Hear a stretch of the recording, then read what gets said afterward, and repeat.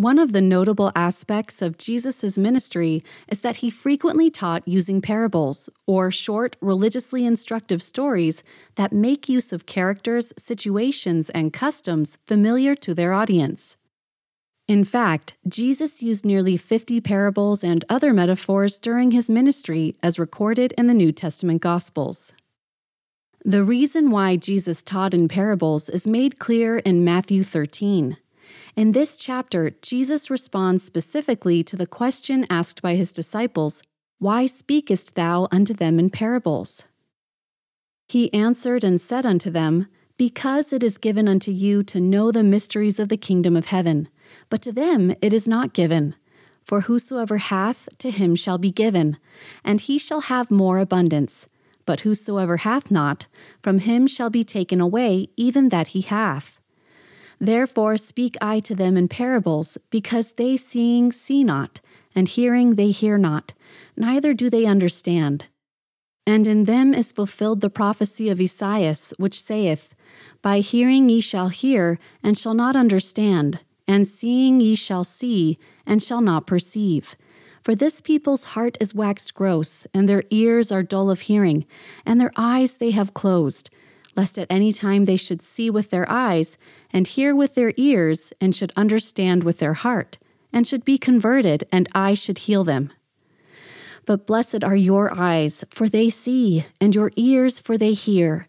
For verily I say unto you, that many prophets and righteous men have desired to see those things which ye see, and have not seen them, and to hear those things which ye hear, and have not heard them."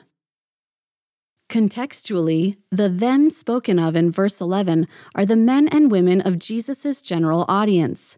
Unlike the disciples who were prepared to know the mysteries of the kingdom of heaven, some of Jesus' listeners were not so prepared.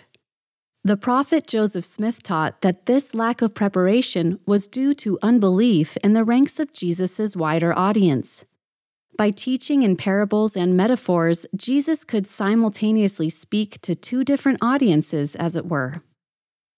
One audience was his disciples, who were spiritually prepared to discern deeper gospel truths in his parables because of the faith and confidence which they had in him.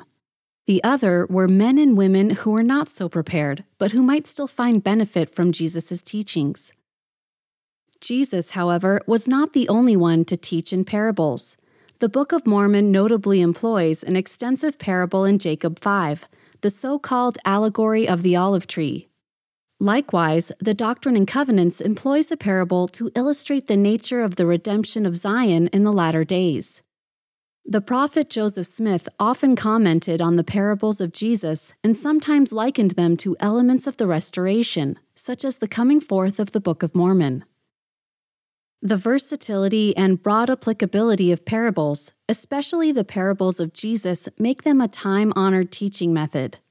They are meant to convey a spiritual message, but the reader usually must infer the message from the story. This puts some of the responsibility on the shoulders of the listener to be spiritually and intellectually attuned to a parable's intended message.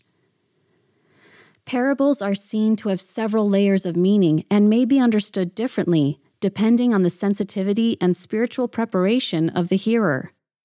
For this reason, any study of the parables of Jesus is ideally undertaken with a guiding influence of the Spirit. Through carefully studying the scriptural text, while carefully listening to the promptings of the Holy Ghost, latter-day disciples of Christ can dive deep into the parables of Jesus and draw out deep spiritual meaning.